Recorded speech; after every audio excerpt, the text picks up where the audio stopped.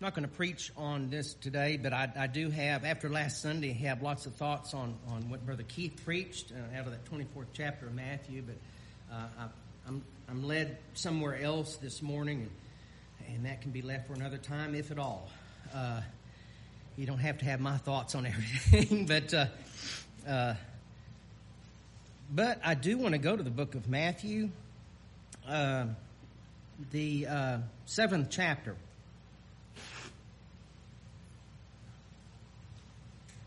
Seventh chapter of Matthew.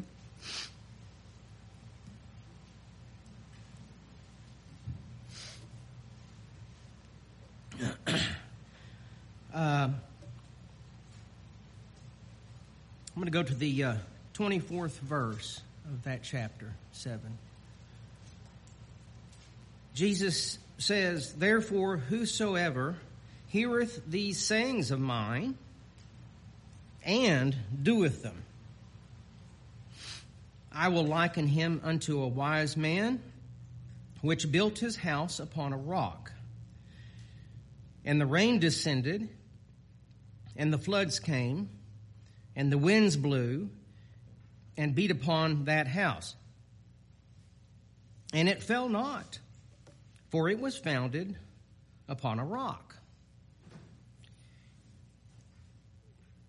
Then the contrast of this, the other side of this, he says, "And everyone that heareth these sayings of mine," so they hear them as well, "and doeth them not, shall be likened unto a foolish man, which built his house upon the sand. And the rain descended, and the floods came, and the winds blew, and beat upon that house. And it fell, and great was the fall of it." So he emphasizes the great fall of that house there that was built upon sand. So if we get the logical part out of the way, you have a foundation of stone, rock, or a foundation of sand. Even I, not being a home builder, knows what you should do and the strength and all in that. Now in this, that Jesus Christ is saying, both men came. One's a foolish man, one's likened to a wise man. The only difference, they have the same materials. They build the house. He didn't give us any description of the house or the materials or anything. But the difference was the foundation. It was foundation. So one, the foolish, built it on sand, built it on his own abilities, humanity, so forth. That word rock, that the wise one built on, that word rock is the same rock in Matthew chapter 16, verse 18. "Upon this rock will I build my church, and the gates of hell shall not prevail against it." It's a massive rock. It is not, that rock is not the definition of Apostle Peter's name, a small rock or pebble.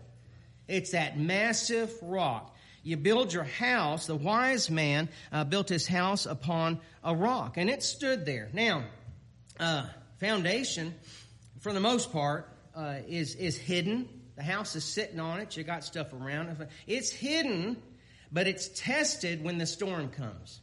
You see, okay, this was the wrong foundation. This is the wrong foundation here that I built my house on. My house fell. Also, came to mind that whenever this storm came and this great fall of this foolish man's house, and I know this is a parable he's expressing here, but whenever that was, prior to that, his house built on a foundation founded on sand had already begun to weaken and crack. It doesn't take a storm for that to happen. But then when the storm comes, he's not prepared for that. That house is not prepared. And I'll say in this that we can talk about houses and households as well. And I'll get more of that when I go to Psalms in a few minutes. But that foundation's tested by the storm, by the tempest. And again, thinking about this, that if I build my house upon a rock, and my family, my household upon that, then it is going to withstand, when I'm not around, it's going to withstand the tempest, the storms, and even minor things. I don't hate to even word it that way, but things come along. It's like, okay, this is that big a deal, but I tell you what, it'll be withstood. I can see that in families, that strength is there. So when something hits us out of left field, and that we're still firm upon that rock. And this is something that we have to do. This is not, we've been placed in that rock, Jesus Christ, but in our lives here, to build our house upon the rock, that rock, Jesus Christ himself. And it's our lives, our values, our priorities. That's what is built upon that rock, Jesus Christ. And we see that as we're experiencing things, when things maybe aren't going that well, or we've lost someone from our home, from within our house. But then when that storm hits us and we begin to sorrow and mourn, then we still have that firm foundation. The guy with the sand foundation he's not going to weather this storm very well, because he's already forgotten this firmness in the doctrines of Jesus Christ. And sometimes it's hard. It's difficult, and I know my brother Mark always talking about how he gets into some kind of a pity party, self-pity and all that, and feeling sorry for himself. He's not the only one. I do that. I think, well, poor me. Well, whatever I'm going through has already been experienced by so many other people. And the Lord Jesus Christ, just think real quickly what he went through in his life here, the suffering.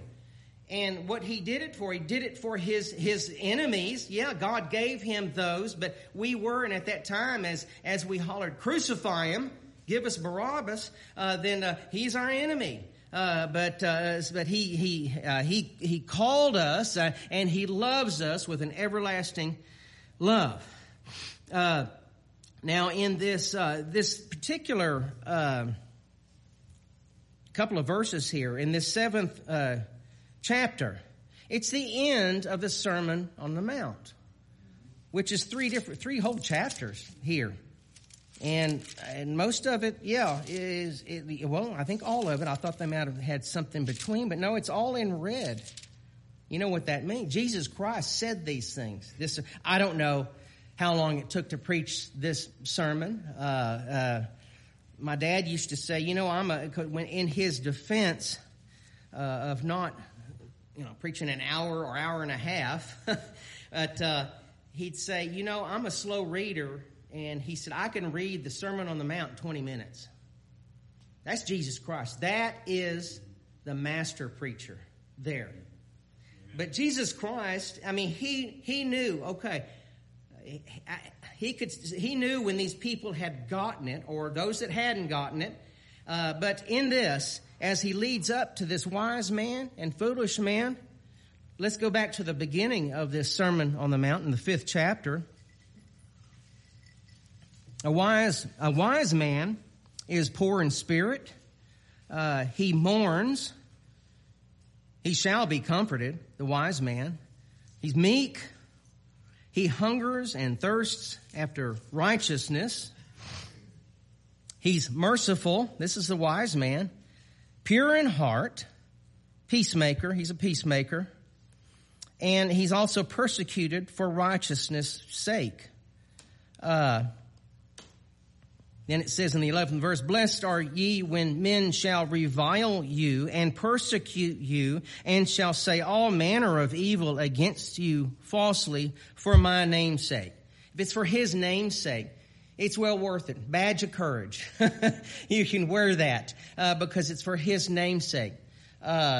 In persecutions, revilings, evil against me, it's not been for his name's sake. I tell you, it was me. It was me. It's something I did or said. But it says here, that shall say all manner of evil against you falsely. There could be someone that says a manner of evil about me, and it's truth. So this is falsely. Emphasize that. Now, if we go on, we look in the 22nd verse of this 5th chapter. That's whosoever is, I say to you, whosoever is angry with his brother without a cause shall be in danger of the judgment. Whosoever shall say to his brother, Raca, shall be in danger of the council. But whosoever shall say, thou fool, shall be in danger of hellfire. He's making this point here. And I'll tell you what, the wise man does not harbor anger. I learned that, I think, the hard way. And I've never been able to. Maybe you can. Did you see after someone offends you, some little trivial thing, makes me mad or upset or something, and I said, I cannot just say, okay, I'm no longer angry. I no longer have that anger. I can't just put that aside. I have experienced in my life, though, where God has removed that from me. He's removed it. And the physical exhaling at that point and peace that I had. But God had to do it, and He did it on His own time when I needed it done. And so much more at peace at that point. And I know that, and yet still I can't release that. I certainly know now to pray that God would remove that from me. I'm thankful that, I just don't get angry at people that much. You think the way I talk to some of Brother Wayne and my brother and Ronnie and all that I do, or they'd be angry at me, but that's in love. But that's the way we are. But I hope that God's blessed me with that. But I tell you what, all those other things I read, it's not all me. Merciful to someone, I need to do that. That's a lot to keep up with there. That's a lot. And then 28th verse, a wise man also doesn't harbor lust. 39th verse, you turn the other cheek. That's a hard one. That's hard. Turn the other cheek. And then down in the 41st verse and 42nd, you go the extra mile. You go farther. You go farther. When someone asks you to go that mile, you go that. And if they need to go farther, you go farther. And then... really difficult here for me. I'll end with this and go over to another book and chapter.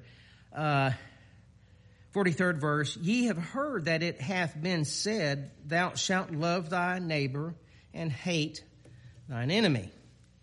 But I say to you, love your enemies, bless them that curse you, do good to them that hate you, and pray for them which despitefully use you and persecute you, that ye may be the children of your Father which is in heaven.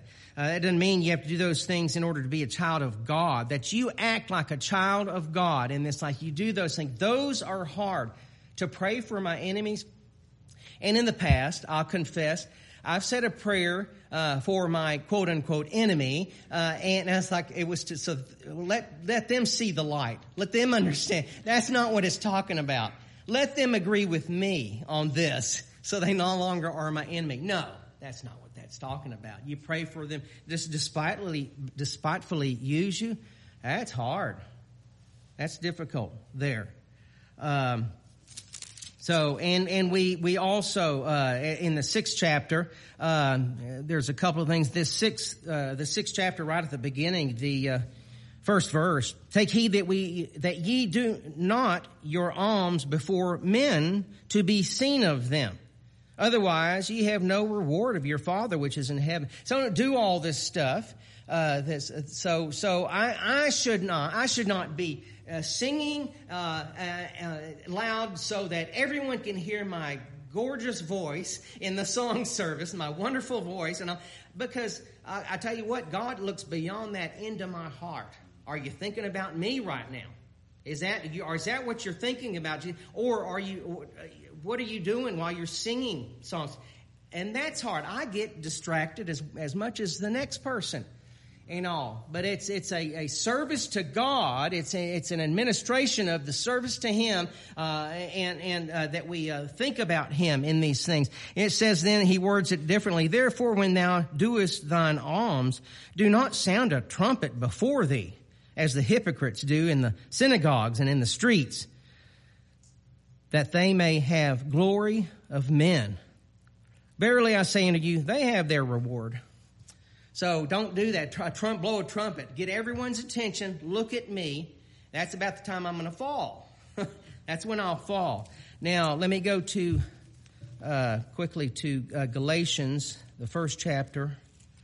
Let's get a verse there. Galatians chapter 1 and verse 10. So this supports where I was in the 6th chapter, the first 2 or 3 verses. They're alms. Make sure it's for God, not to be seen of men. He says, for do I now persuade men or God? What's my priority? In that house that you've built upon that solid rock foundation, then my priorities cannot be to show off or show up someone else. It needs to be to persuade God. Or do I seek to please men?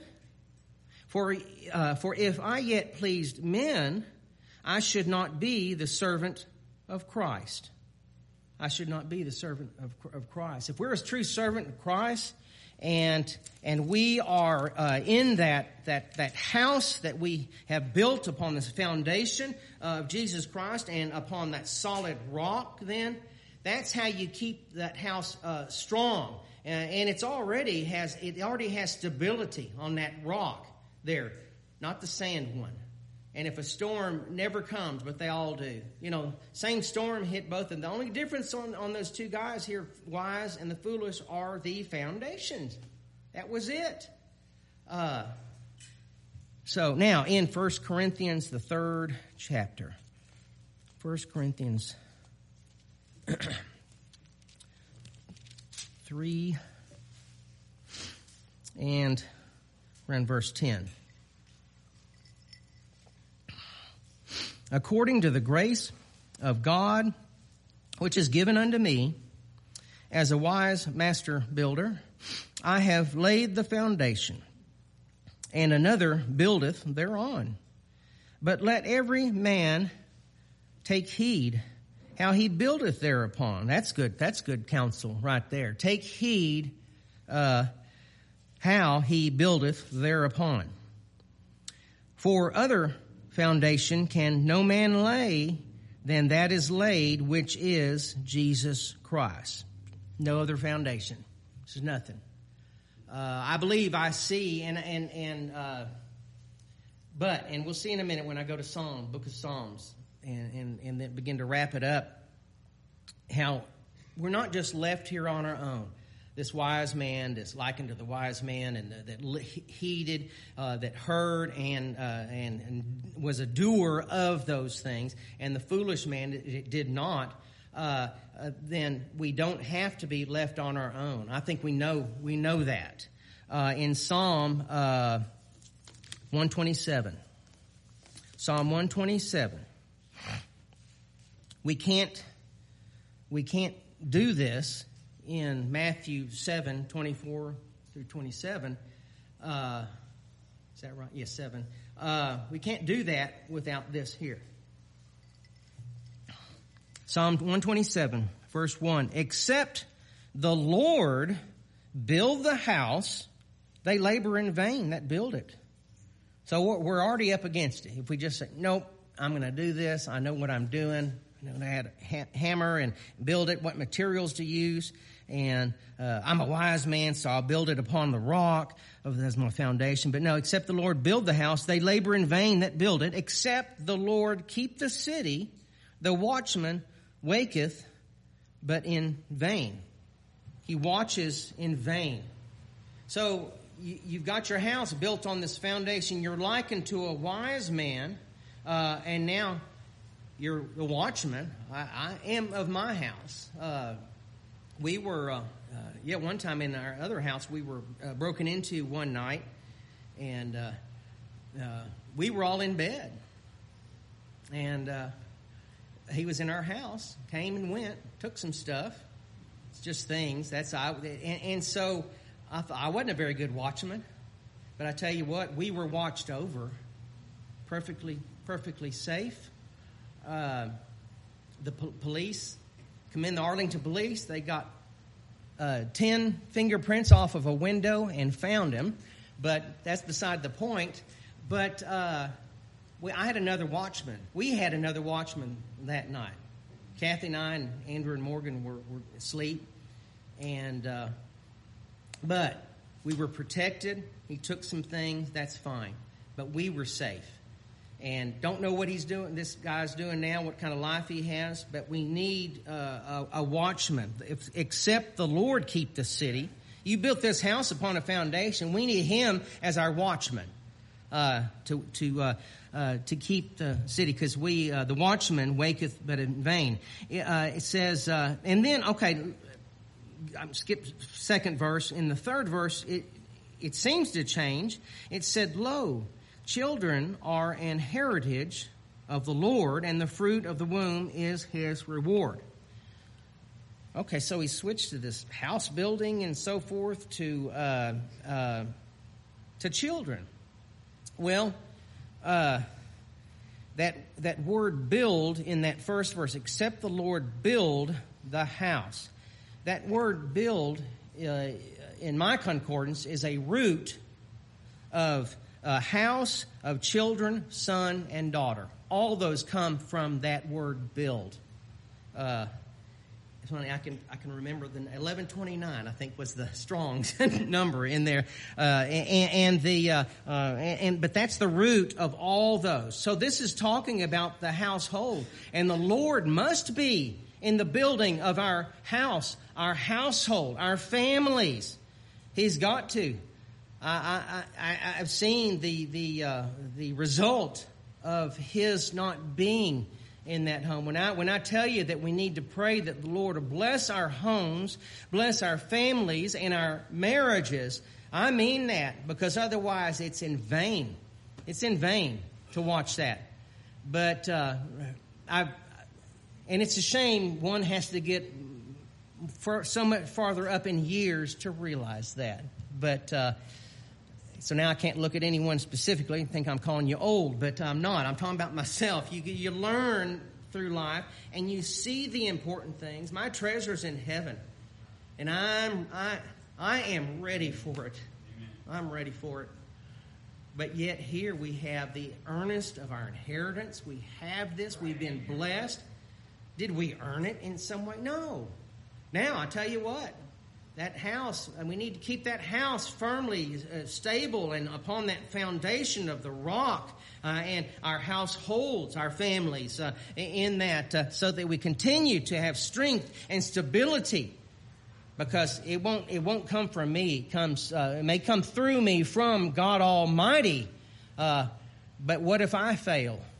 Then the watchman must watch over them.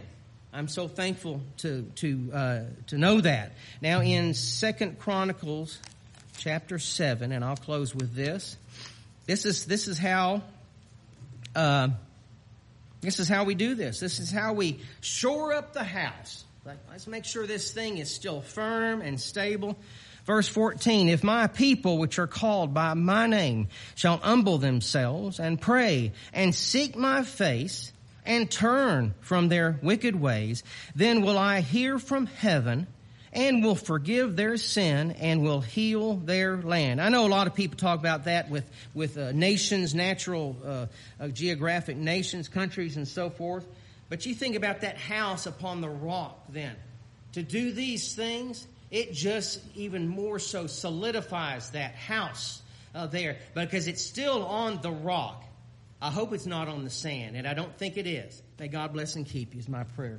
We'll sing a song now and open doors for